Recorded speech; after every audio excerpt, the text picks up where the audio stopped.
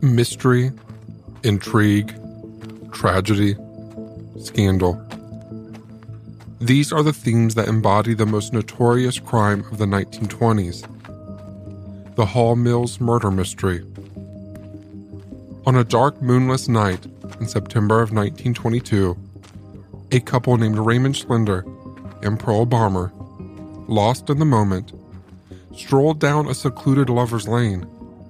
But little did they know, their romantic walk in the dark would soon turn into the stuff of nightmares. As they walked hand in hand, a chilling scene greeted them. Two people lying lifeless on the ground. Trembling with fear, they ran to the nearest house, pounding on the door and begging the owner to call the police. When the authorities arrived, they were met with a scene this couple had only ever seen in the newspapers. The man, shot once in the right side of the head, was found on his back, with his hand touching the woman's neck. His hat was covering his face, and his glasses were still perched on his nose. He had bruises on his ears and injuries to his fingers, along with a deep wound on his right leg. His watch was gone, but his money was still in his jacket pocket. The woman was lying beside him, with her head on his arm, shot 3 times in the face, with bruises on her arm. Her feet faced a crabapple tree, but the most harrowing detail was the deep gash across her throat that had severely damaged her pipes, and her lips were brutally sliced. The mystery took a shocking turn as the identity of the victims was revealed. It seemed they were in a forbidden love affair, as evidenced by the torn love letters scattered around their bodies. The man was Edward Wheeler Hall, 41, a local minister, and the husband of Frances Hall. The woman was Eleanor Mills, 34, a member of Edward's choir, and the wife of James Mills. Both had been missing since September 14th, and the authorities estimated they were killed around 10 p.m. the previous night. Perhaps more odd than the couple with their love letters strewn about was the positioning of their bodies. Their feet were kept facing each other in a way that hinted at some sort of ritual. It was 1920, and American society was consumed by cultural, societal, and political topics. As news of the murdered minister and his lover spread like wildfire, hundreds of curious onlookers descended upon the scene, making it difficult for the police to control the crowd. The situation quickly spiraled out of control as the throngs of people tried to take physical evidence as souvenirs, even going as far to dig up the dirt and trees at the scene to sell them. The torn love letters were in high demand, right up until the authorities arrived, in time to stop the chaos and recover all of the evidence.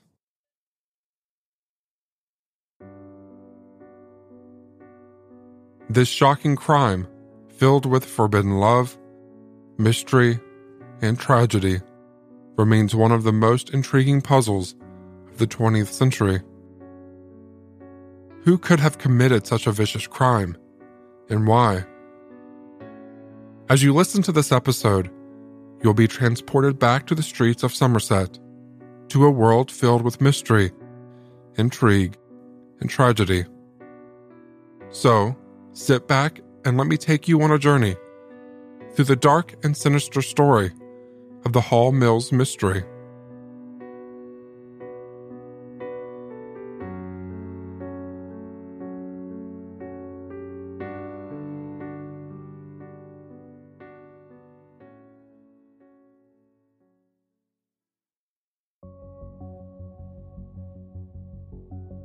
As the police went deeper into the case, they learned that this secret love affair was not so secret after all. In fact, their romance was known to many in the church choir. Edward's wife, Frances Hall, was the daughter of a wealthy and prominent family in Brunswick.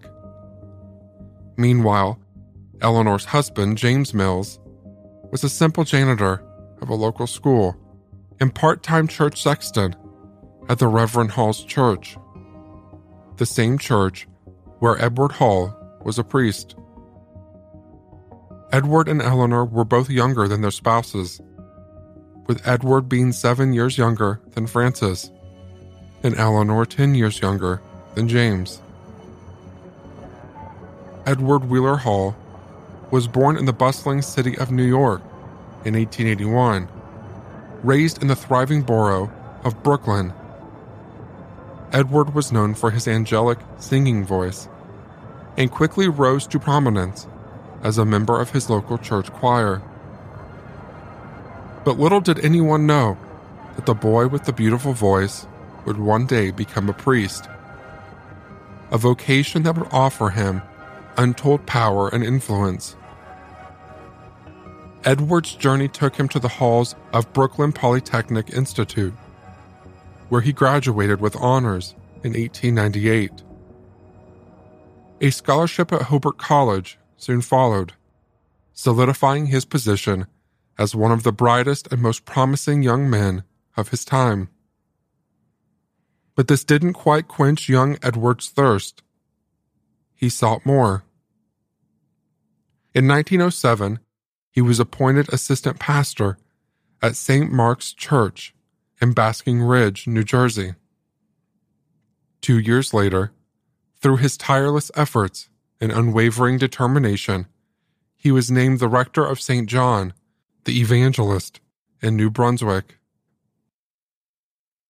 It was here in New Brunswick that Edward met Frances Noel Stevens, the wealthiest woman in town. Born in South Carolina in 1874, Frances was a woman of means and power, with 2 brothers, Henry and William. The black sheep in the family, William was said to be suffering from a form of Asperger's and mixing with the wrong crowds in town. Nevertheless, Edward saw an opportunity for a lifetime of creature comforts and luxuries. And in 1911, he married Frances and moved with his mother into her home on Nickel Avenue.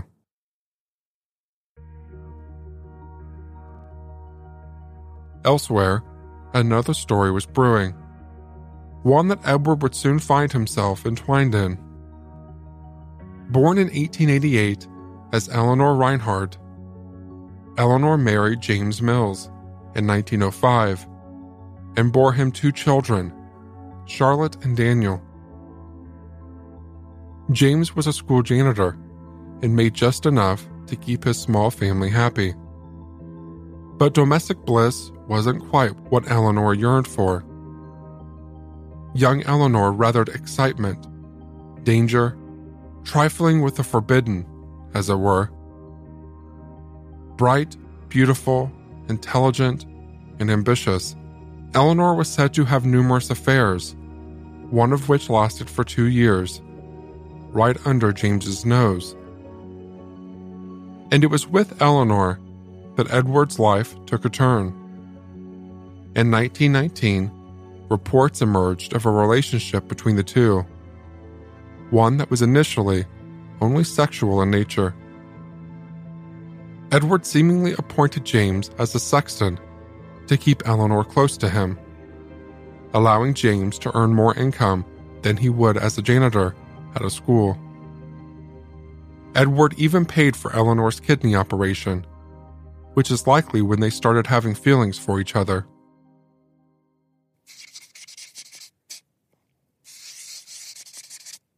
As their love grew, letters rife with confessions were exchanged between the two. The couple would meet at Rush's Lane, also known as Lover's Lane, and Edward had reportedly bought a farm there for hiding out when he needed. It would make the perfect love nest for a secret affair. Not that his actions would stay secret for long. It got more and more obvious as time went on, with people about town noticing how close the two had gotten. Perhaps they got bolder with time, or they didn't think people would pay attention. Either way, most people who knew the two families knew of the affair, even if they never let it show. It seems the only two people who did not know about the affair were Frances Hall and James Mills.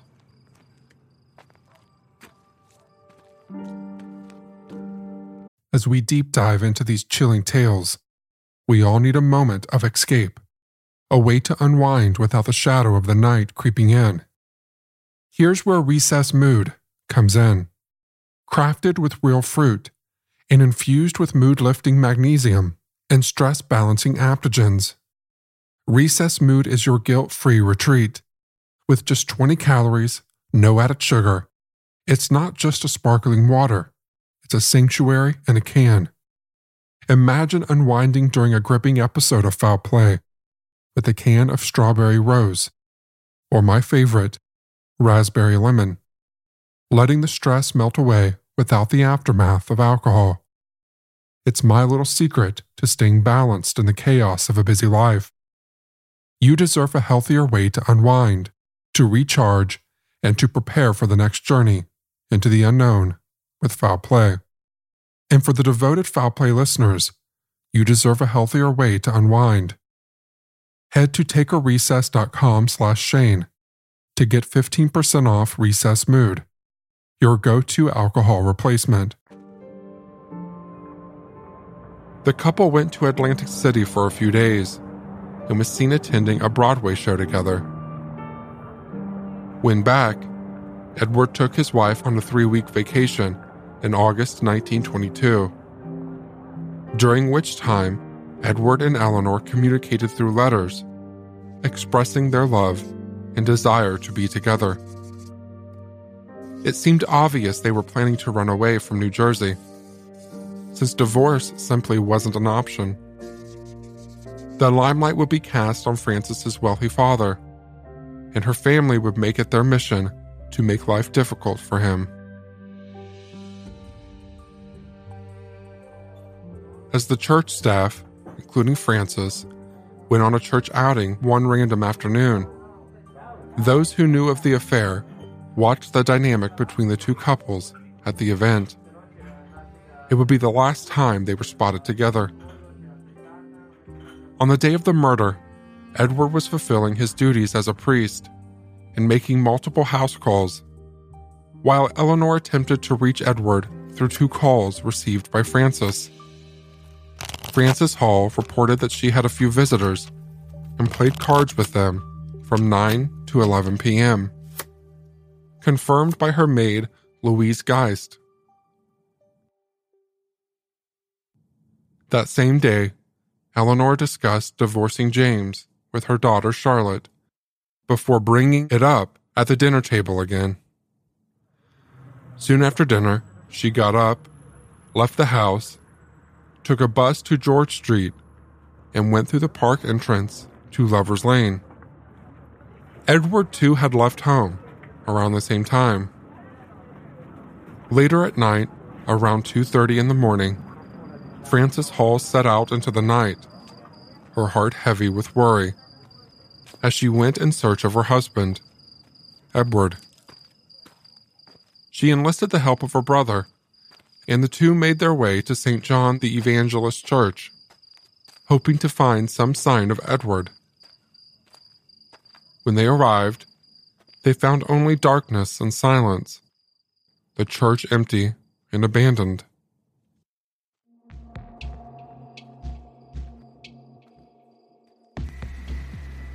Frances remembered that Eleanor Mills had called the house twice in a frenzy. Perhaps Edward was still at the Mills' house. William and Frances headed to the Mills' home, but upon arriving, were greeted with darkness once again. There was nothing to be done.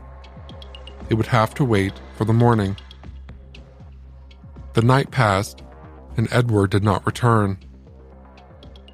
The hours ticked by, and the fear in Frances's heart grew with each passing moment. By the following afternoon, she could bear it no longer and reported her husband missing to the authorities.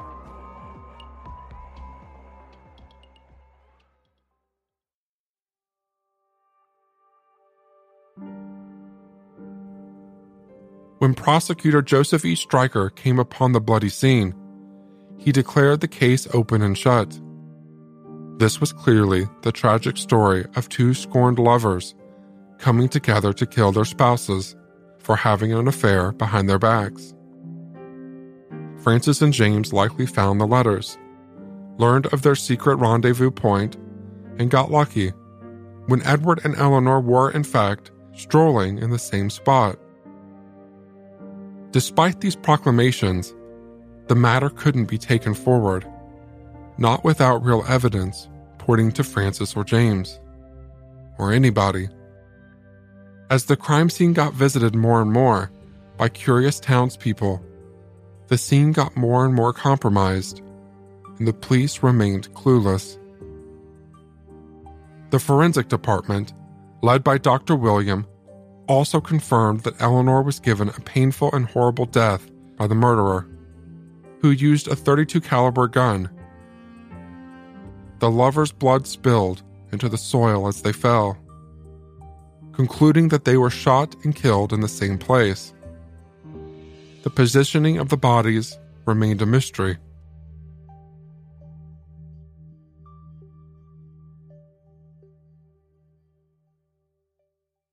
A month passed since the brutal murder of Edward Hall and Eleanor Mills, and the case gained nationwide attention, but the police were no closer to an answer that they could give the public.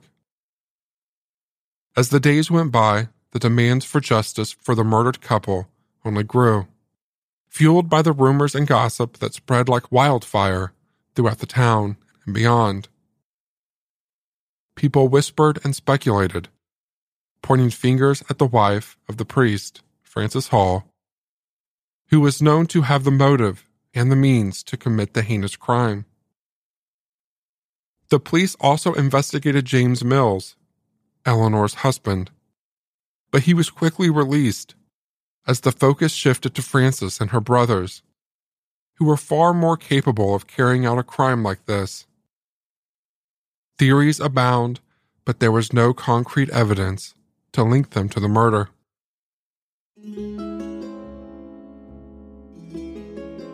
A glimmer of hope showed up in the form of a possible witness, Jane Gibson. Gibson, a pig farmer whose farm was close to Lover's Lane, said she had heard a dog barking and looked out the window to see a man walking out of her field. She followed him for a distance, hiding in the shadows. Suddenly, she heard voices arguing, and a gunshot rang through the still night air. She ran away, only to hear more gunshots as she made her way back home and locked herself inside. Though she couldn't see their faces or hear their conversation, she was able to provide the police with time figures and other details. While this should have helped their case, it seemed to confuse the police even more. Her stories, it seems, were inconsistent, often conflicting with each other. At first, she said she only saw silhouettes, 4 figures, lurking in the night. In the second round of questioning, she claimed a passing car illuminated the scene, and Gibson was able to get a glimpse of the group. There were apparently 2 men and 2 women. One of them was clad in a long coat, and another had bushy hair and a mustache. She heard the echoes of a heated argument, words concerning some mysterious notes. Suddenly, one of the women tried to flee, but was dragged back to the crabapple tree, where she and one of the men met their brutal end. But the story didn't end there. At the stroke of 1, Gibson returned to the scene of the crime to see it for herself. She stopped some distance away when she saw a woman knelt beside the body of the dead man, wailing into the night like a wounded animal. This woman, according to Gibson, was none other than Frances Hall. As the investigations went deeper, Gibson's words became more and more vivid, her story growing darker with each retelling. But even as inconsistencies arise, one thing remains clear. The horrors of that night will haunt her forever. So who killed Edward Hall and Eleanor Mills? Was it Frances, driven by jealousy and anger? Or James, in a fit of rage, after having found out about Eleanor's multiple affairs in the past? Or could it be a third person entirely, looking to punish the sinners? We will explore this further in the next episode. Thanks for listening.